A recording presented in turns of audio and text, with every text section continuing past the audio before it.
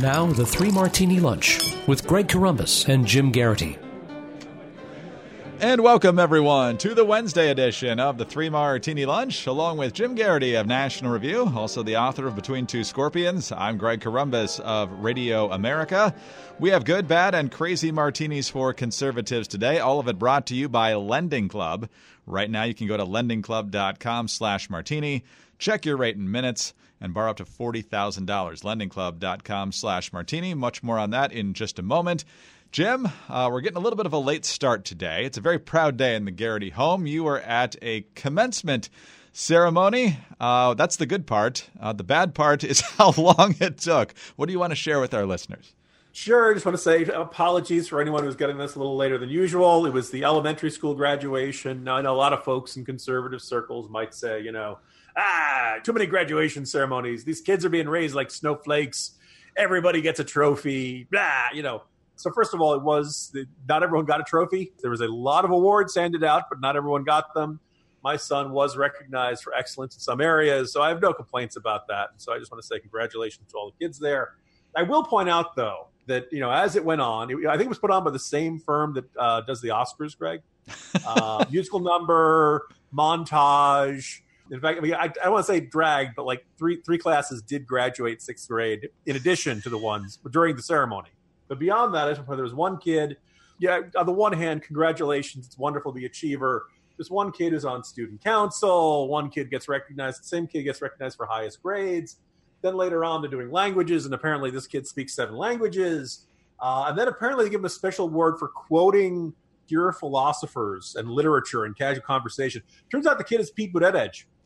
And I don't know why, but for some reason he just collected 4 different awards from the Authenticity Woods Elementary School. No, more seriously, congratulations to all the kids. It ate up a chunk of my day, but hey, my hands are tired from applauding from all the wonderful kids getting all the wonderful awards. So kudos to them. Well, and kudos to you for clapping, because I've been in situations similar to that before, Jim. My kids are younger than yours, but when you don't realize how many kids at first are going to be recognized, the first few, you're like, all right, nice job, kid. I don't know who you are, but that sounds pretty impressive. And then by the time they get to the 65th kid, you're just like, I'm not saying that I yelled at the crowd, hey, I applauded for all your kids. You better applaud for my kid. But I think that the G's are only about a third of the way through the alphabet. So, yeah.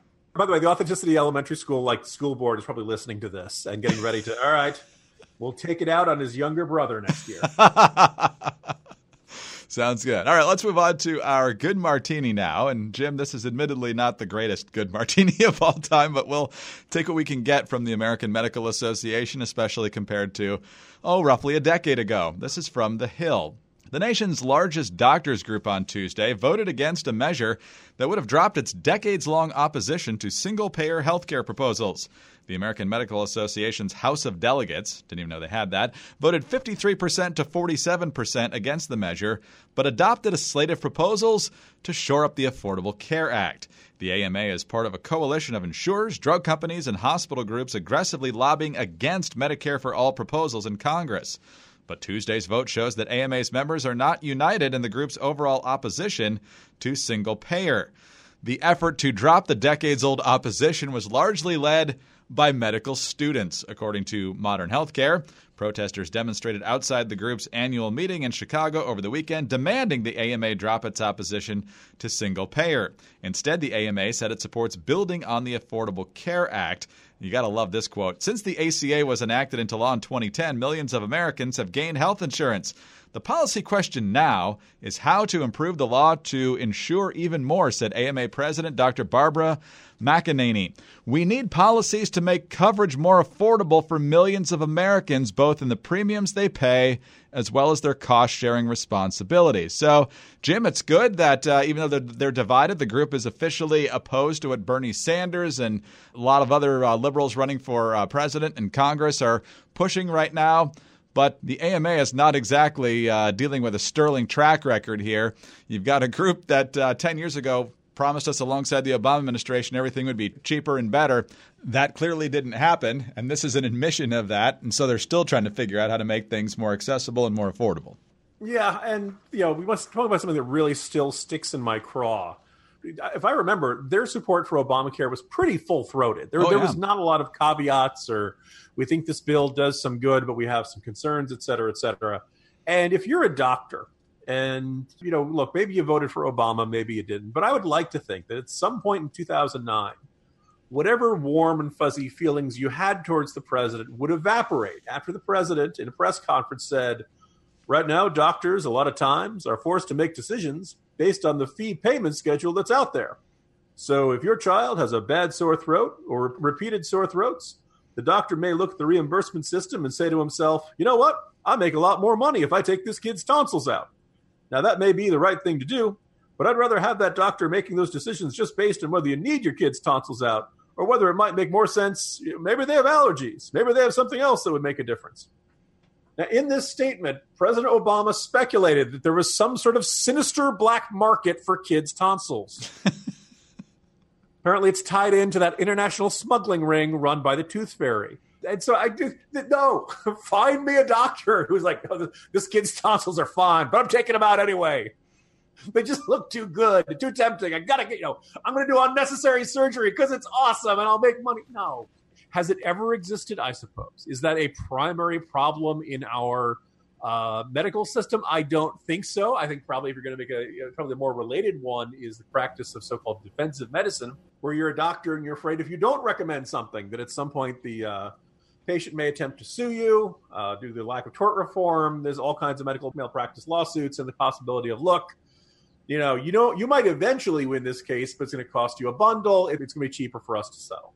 I mean, as soon as Obama went off on that tangent, he kind of suggested that, the problems in our healthcare system are not, as you and I have discussed many times, good, fast, or cheap, pick any two. Eventually, you end up sacrificing either speed or availability or cost at some point. It's just really, this is a incontrovertible problem, and there is no magic bullet, despite what you may have heard about, I love the system up in Canada. Well, yeah, systems where the government runs the healthcare are generally great as long as you don't have an obscure health problem.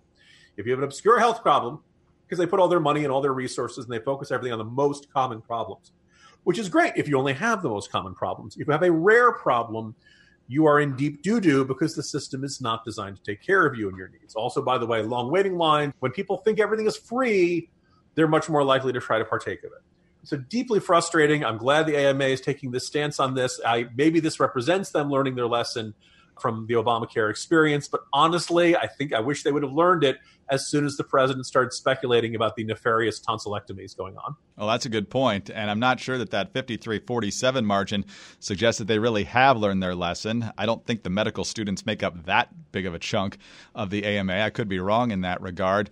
But you'd think they would have learned their lesson by now. Most of the people that got coverage, or at least a huge chunk of them, got added to Medicaid, which means they don't get the best care. There's a lot of providers that won't even see Medicaid, much less Medicare patients, because of the reimbursement rates being so awful. So guess what? If everybody's on government care, your reimbursement rates are really going to stink. And good luck making a profession and paying off those loans in any sort of efficient manner, much less the quality of care once more and more people don't even want to get into the business anymore because of the system. We will eliminate overpayments and set up a system where everyone underpays. And that will work for everyone, except the doctors. That sounds like a stable system. Yeah, you'll totally want to drop tens upon tens upon tens of thousands of dollars for each year in medical school and deal with that once you're done. Jim, speaking of being in crippling debt, whether it's our government as a result of potentially going down the road of single payer, or medical students that'll make me almost impossible to pay off those loans if we go down this road, we have people who are going to need money. If you're carrying revolving debt, that means you're not paying off your card every month and could be paying thousands in interest every year that you don't have to. With Lending Club, you can consolidate your debt or pay off credit cards with one fixed monthly payment. Since 2007, Lending Club has helped millions of people regain control of their finances with affordable fixed-rate personal loans. No trips to a bank, no high-interest credit cards. Just go to lendingclub.com, tell them about yourself and how much you want to borrow, pick the terms that are right for you, and if you're approved, your loan is automatically deposited into your bank account in as little as a few days. Lending Club is the #1 peer-to-peer lending platform with more than $35 billion in loans issued. All you have to do, go to lendingclub.com/martini. Check your rate in minutes and borrow up to $40,000. That's lendingclub.com/martini. lendingclub.com/martini. All loans made by WebBank, member FDIC, equal housing lender. All right, Jim. In stark contrast to those who are facing crippling debt due to many years in medical school or some other reason, let's talk about people who have recently made a lot of money. In fact, one in particular. His name's James Holzhauer. People know him from winning 32 straight contests on Jeopardy and amassing nearly $2.5 million. He almost broke the all-time earnings record on Jeopardy that was set by Ken Jennings in less than half the number of episodes it took Jennings to get there. But now Mr. Holzhauer is facing reality. This is from Yahoo Finance. Holzhauer's winnings will put him in the highest federal income tax bracket for 2019, which means he'll pay tax on at least a portion of his winnings at a 37% rate. As a result, he'll likely have to pay around $850,000 of his winnings to the IRS. Since Holzhauer is married, we use the tax rate schedules for taxpayers filing a joint return. Even though Holzhauer lives in Nevada, where they don't have an income tax, he will also owe California income tax because Jeopardy is taped in the Golden State. California's highest marginal tax rate is 12.3%. However, there's an additional 1% surcharge on all taxable income over $1 million that's imposed to help pay for mental health services in California. For a joint filer, that comes to around $288,000 in California taxes. When you add it all up, the combined federal and state income tax on Holzhauer's winnings comes to about $1.138 million, or approximately 46% of his winnings.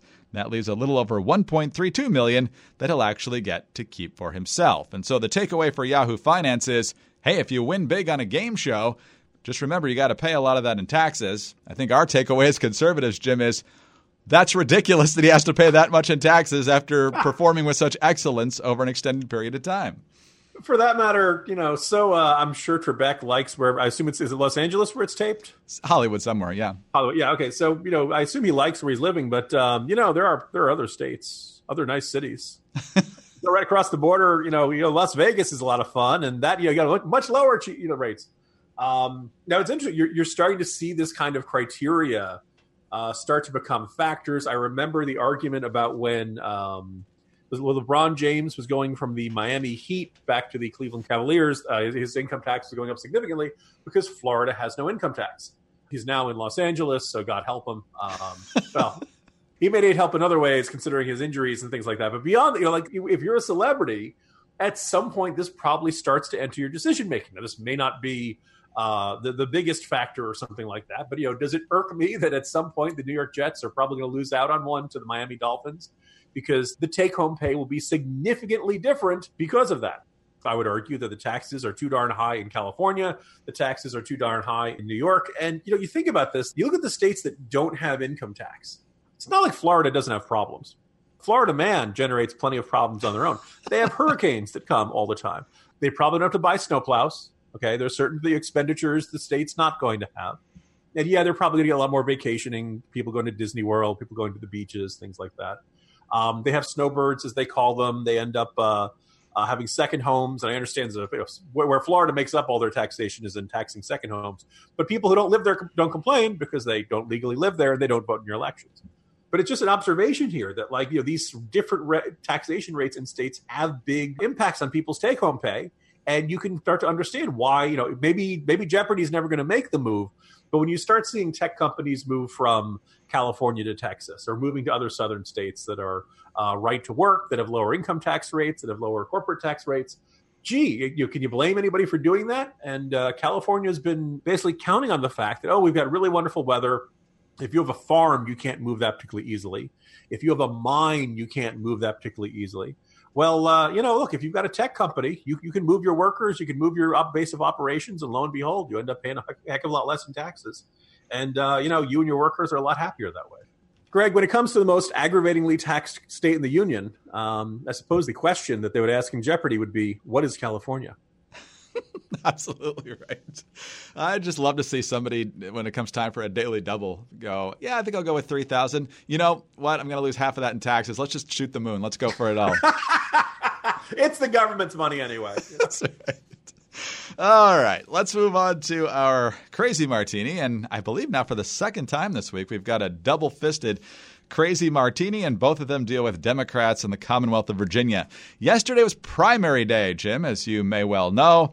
In the county where I live, we had a Republican firehouse primary several weeks ago, so it was only Democrats on the ballot yesterday. And as we look around Northern Virginia, some moderate to liberal Democrats got defeated in primaries by some absolutely crazy Democrats. So it'll be interesting to see what happens as we go forward here. But two stories in particular are standing out. Let's go down to the Richmond area. This is Fox News. A Virginia Democrat who was accused in 2014 of having sex with his teenage secretary that he later married won the Democratic primary on Tuesday for the state's 16th Senate district.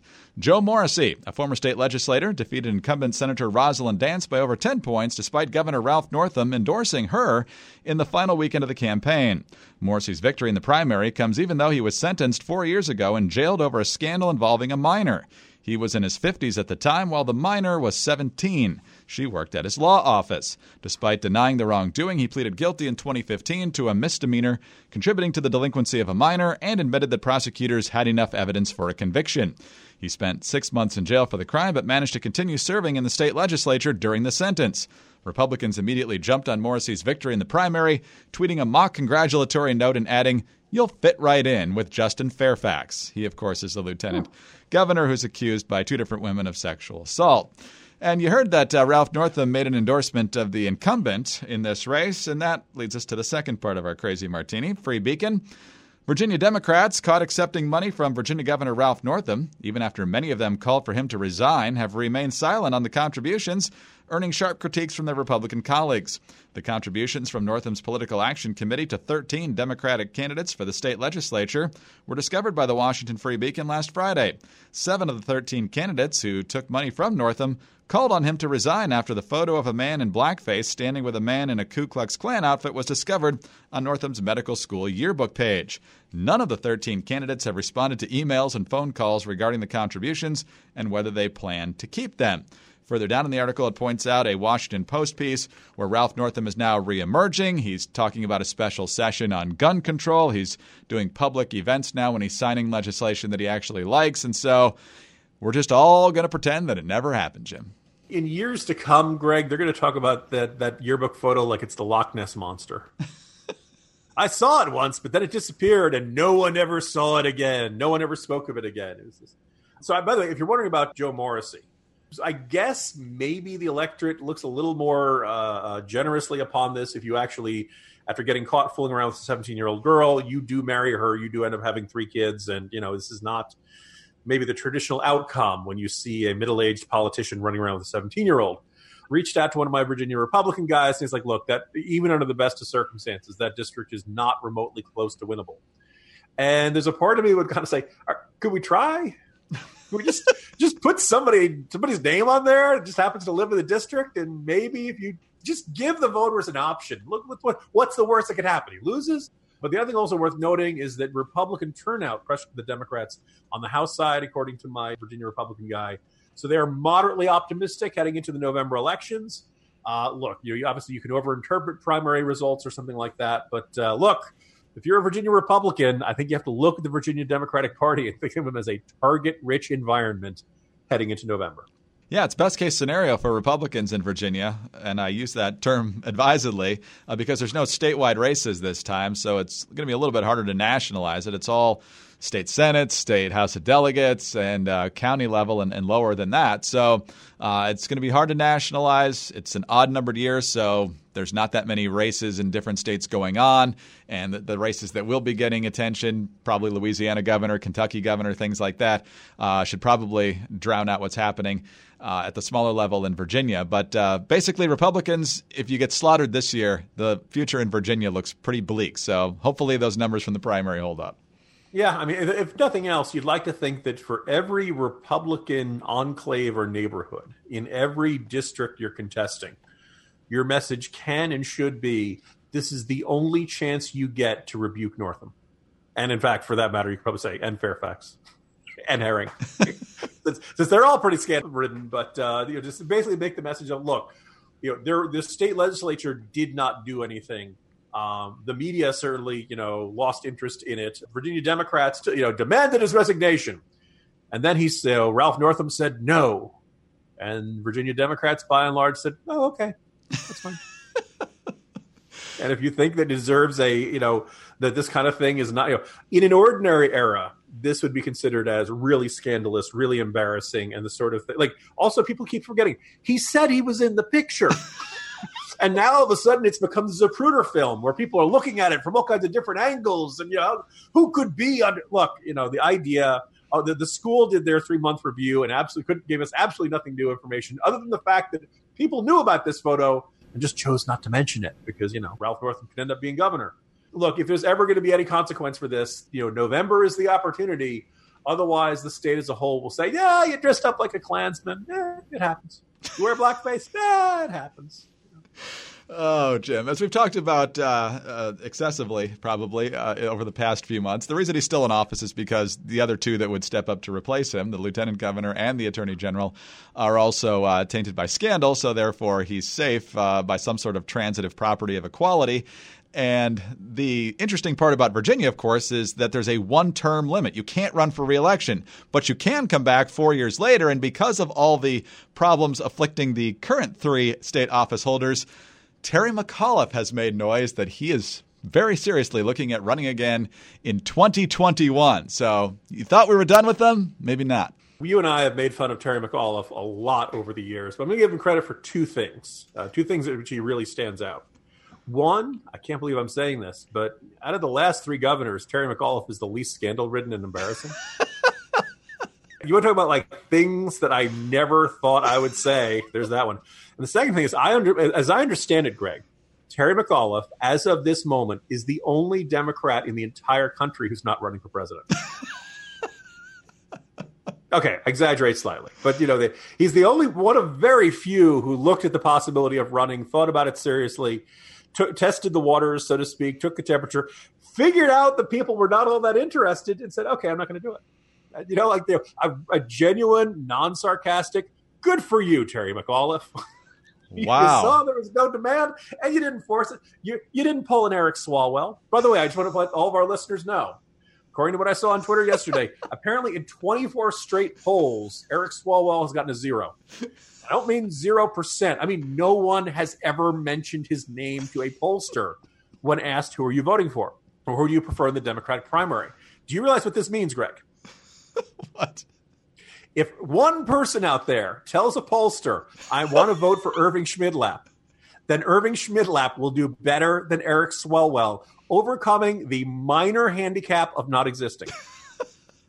So this is my request to you listeners. If by some chance, either a national poll, we have listeners in Iowa, listeners in New Hampshire, if anybody out there ever gets called by a poll and say, preferably an open answer question, but if they say maybe he's in the other category, but ideally at some point make clear to the pollster, my choice, the 2020 Democratic primary is Irving Schmidlap. And the moment he shows up on that, I am going to throw a party.